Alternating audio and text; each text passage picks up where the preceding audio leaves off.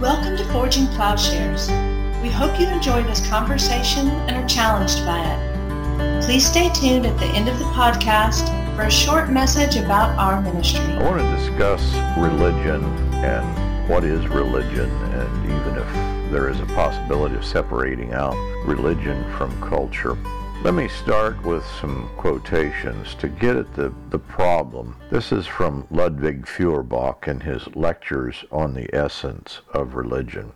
He says, theology is anthropology. In other words, the object of religion, which in Greek we call theos, and in our language God, expresses nothing other than the essence of man. Man's God is nothing other than the deified essence of man. So that the history of religion, or what amounts to the same thing, of God, for the gods are as varied as the religions, and the religions are as varied as mankind, religion is nothing other than the history of man, Ludwig Feuerbach. Now, of course, Feuerbach is advocating an atheistic understanding, and our first inclination, if we are religious, may be to reject this. But let's think about it for a minute and consider if we want to completely reject it. He begins with the notion theology is anthropology.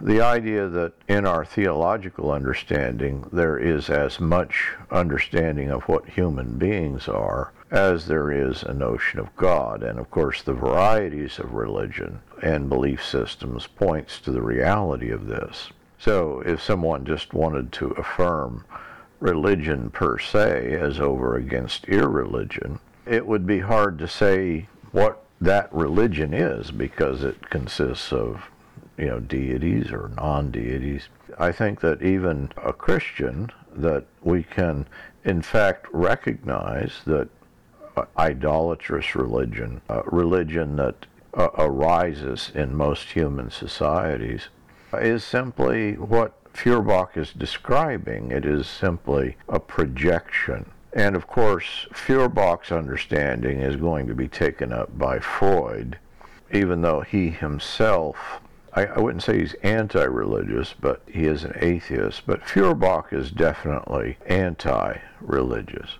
But Freud will develop an understanding of how the human mind, the human psyche, is shaped by a particular religious understanding, or vice versa, in fact, that a religious understanding is the byproduct of human projections of the Father onto God. We'll return to this, and so I think that in a sense, even as, again, the idea of a God-shaped mind, that in neurotheology, in my own field, psychotheology, there is definitely the idea that human psyche and theological understanding are intermixed. Now, the problem is, if you believe that there are two kinds of religion, that there is a religion that is the projection of man, and then there is religion that is in a revelation, then how would you distinguish these two things? And I think you can, and it should be done. I don't think that just the affirmation of religion per se is what stands behind Christianity. Now, let me give you another quote. This is from Mircea Eliade. I'm never quite sure if I'm saying his name right. And this is from his text, Shamanism. And Eliade is the father of modern religious studies. And so in the university today, if you go study world religions, it will probably be due to the influence of Eliade. Here is the quote.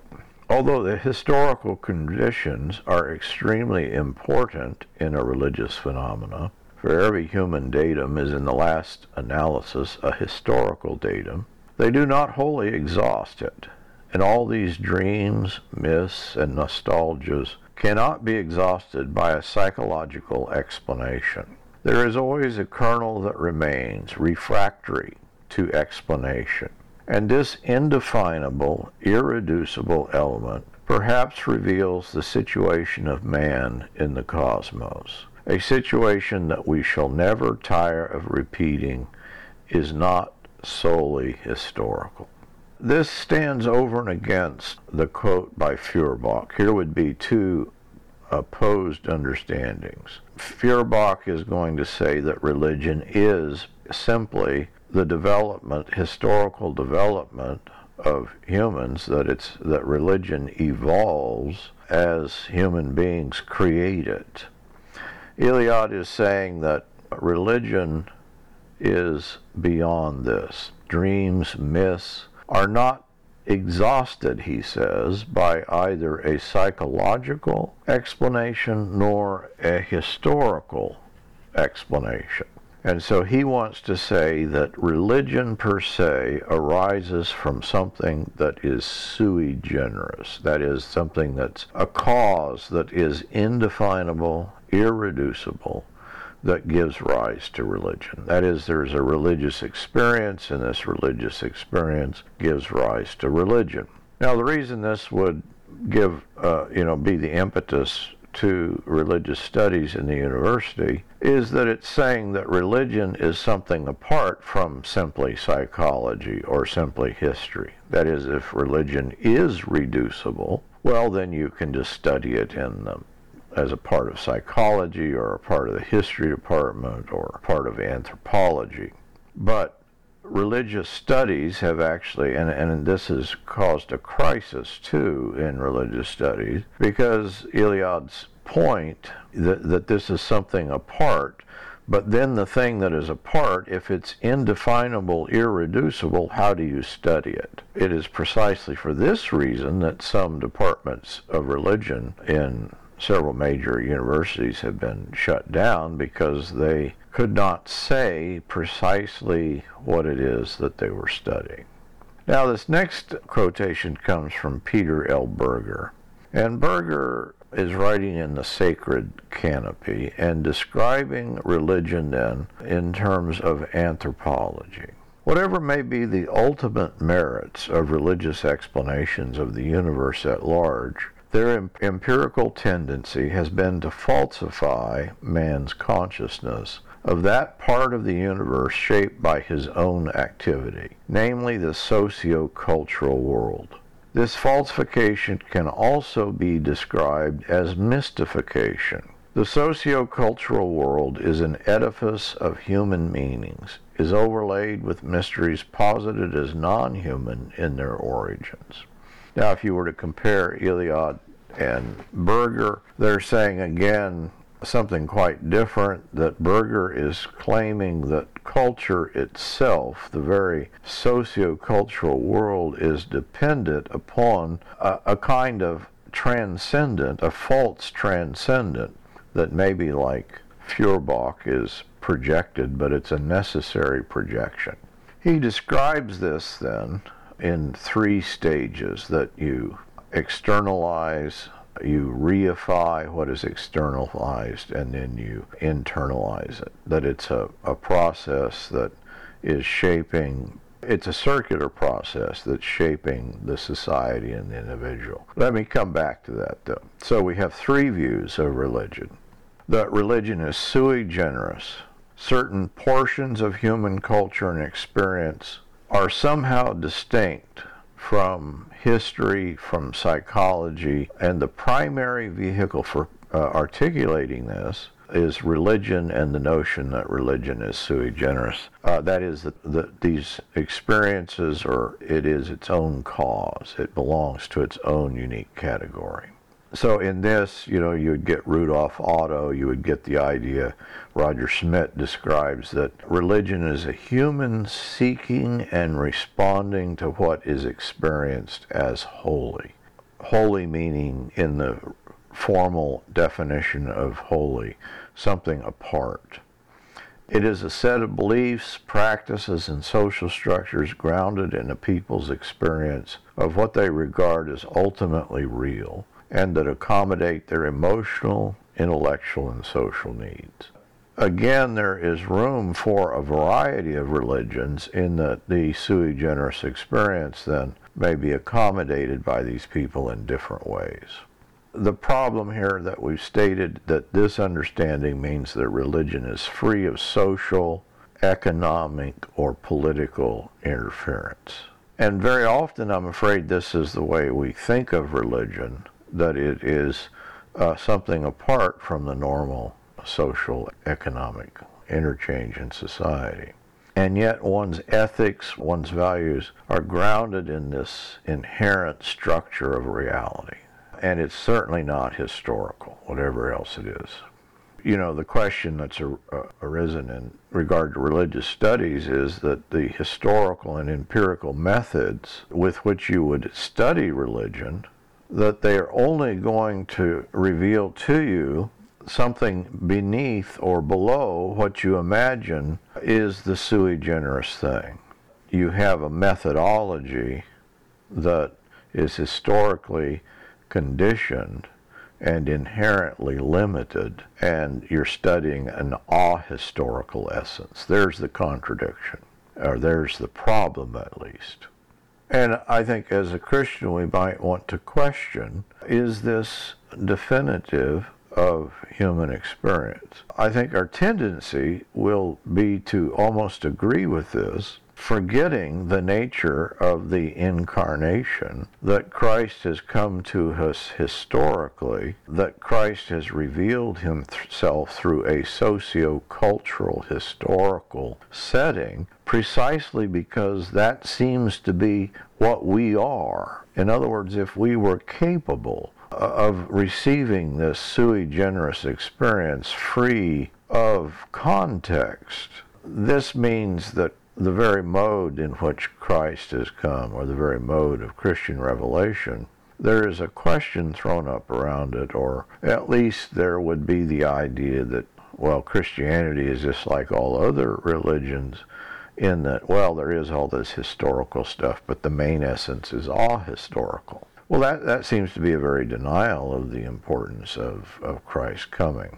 The historical minimalization characteristic of this discourse represents human beings not almost as if they're something other than social, economic, political beings. And this is reflected in a Christianity that imagines that Christ is not political, or the church is not social, or that it's apart from economics.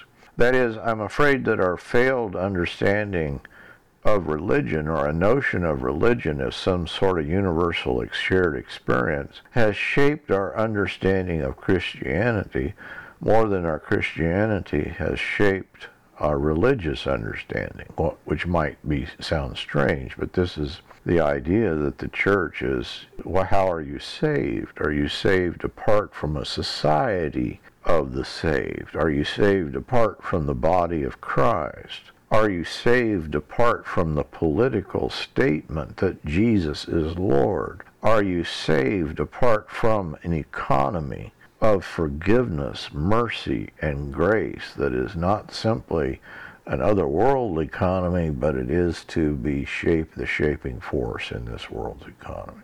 It's not just that these questions can be raised in regard to Christianity. Is Hinduism free of socio-political, cultural understandings? You know, think of the caste system, the untouchables, the Brahmins. Is Buddhism, and Buddhism may in fact claim this sort of sui generis understanding, but when you get into Buddhism, you have the same problem that arises in Hinduism. And you can just go through the various religions, and to posit the notion that there is some sort of sui generis experience that exceeds historical boundaries, I think is a misunderstanding. Think of biblical idolatry. It is so much attached to the political, the social, the cultural, that the various nations would be known by their idols, and the idols would be the identifying marker. So that we need to raise the question, is religion, can we extract it, even Christianity, can we extract it from a socio-cultural political context? And if we answer it can, then we have a huge problem as to why Christ came.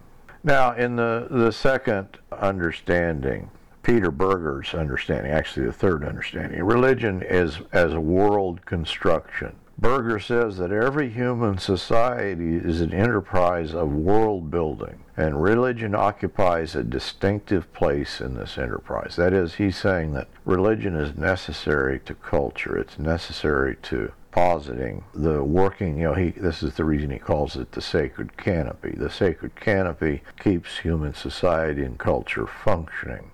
It's tied into every part of society. And so he says that society is a dialectic phenomena in that it is a human product. And again, Berger, there's a bit of tension in Berger because he himself is a practicing Christian, and he recognized later that he in some way had not made room for his own faith, because that he says religion is nothing but a human product that yet continuously acts back upon its producer.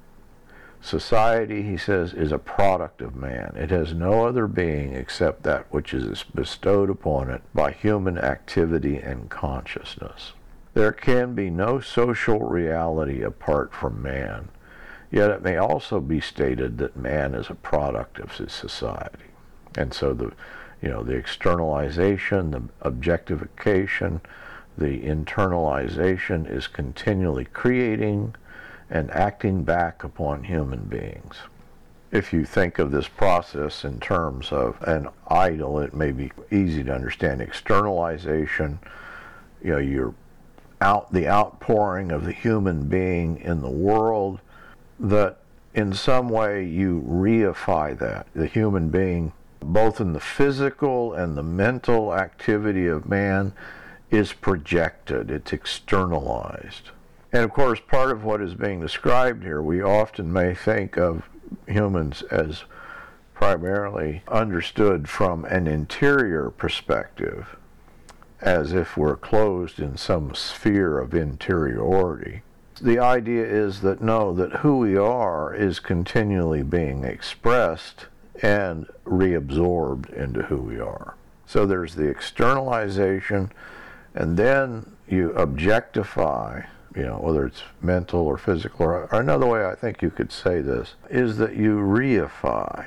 That is, that you project it and then you make it as if you didn't make it. Think of the idolater sawing the log in two, shaping the idol, turning to eat his lunch, and then turning back and bowing down and worshiping the thing that he had just made. There is a obscuring of the origins of what is made, and I think that's part of what's happening in the second step, that the thing is made an object separate from. And almost, in other words, in Berger's explanation, this would be the place that sui generis religion would arise from. He's saying that you need an objectified, reified understanding, but that doesn't mean that it's a reality. He's just saying that that's part of you making it a fact external to yourself, and so this is a necessary step in the process. And then in the internalization, you reappropriate this reality, and you transform it once again from the structures of the objective world into the structures of the subjective consciousness. So it's continually acting back upon structuring who you are. And so this is what society is always in the business of doing, but the religion is the sacred or the numinous, that's the stabilizing aspect. There is an eternalizing, that in some way provides a foundation for human culture. The sacred or the numinous is externalized, projected onto the skies, I'm just referencing Berger here, upon persons, natural objects, and thus you need shamans, sacred groves, springs to in some way come into contact with this externalized, eternalized thing. So the externalized sacred objects acquire a status, like in magic, incantation, worship, and this is Berger's understanding. And his point is that society is always in the business of manufacturing religion, and that religion is continually evolving in this process, so that man must forever be creating a social order as man, he believes, is not guided by instinct. To be oneself, one must occupy a place in the social order, and this order, there first of all has to be an order, and so human beings continually project, objectify, and internalize the order that they require. And Berger then talks about, what happens when there is a crisis, when the canopy is no longer functioning and religion falls into, the canopy is torn. This a little bit, the view that we have not raised here is that of Rene Girard. We'll talk about Girard later. I think Girard very much fits into Berger's picture. Girard would also say that religion is necessary to society to in some way channel the violence. Basic questions here that arise from these three views. Does religion change? Does religion evolve? Is religion connected to the socio-cultural dynamism of society? Or is religion static? And I think our tendency, with Eliade, is to picture religion as sort of a static, frozen entity that we're always perhaps using the idea of arriving at this thing that does not change through what changes.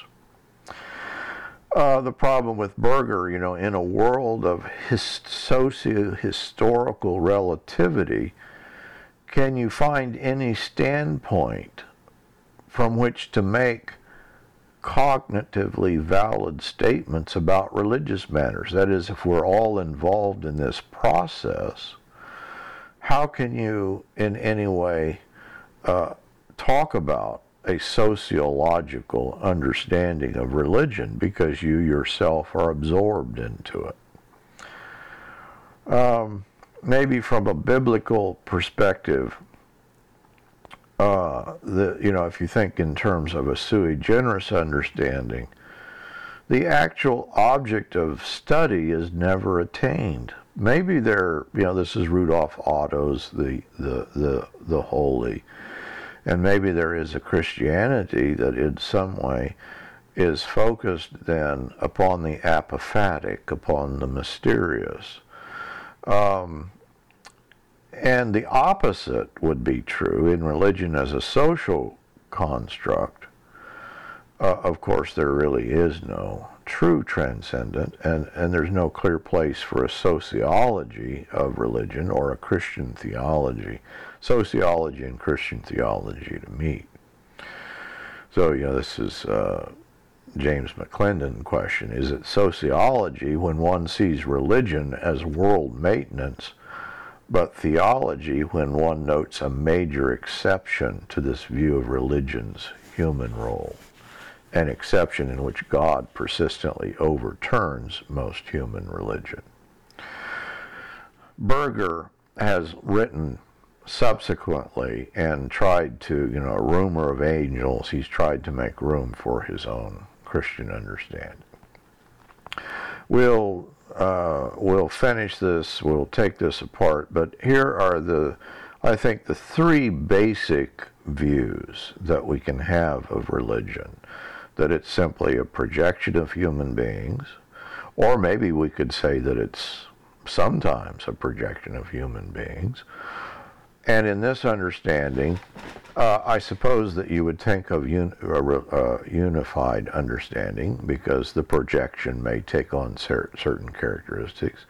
Then there is the sui generis understanding that it is, and by sui generis the idea that it is in some way partaking of an absolute truth, that also then would think of, would look for a unifying factor. And then there is the sacred canopy understanding, the sociological understanding. And of course what we've not talked about here is, as a Christian, how would we view these three things, and do we see Christianity as fitting in part some of these things, or is in fact Christianity an alternative?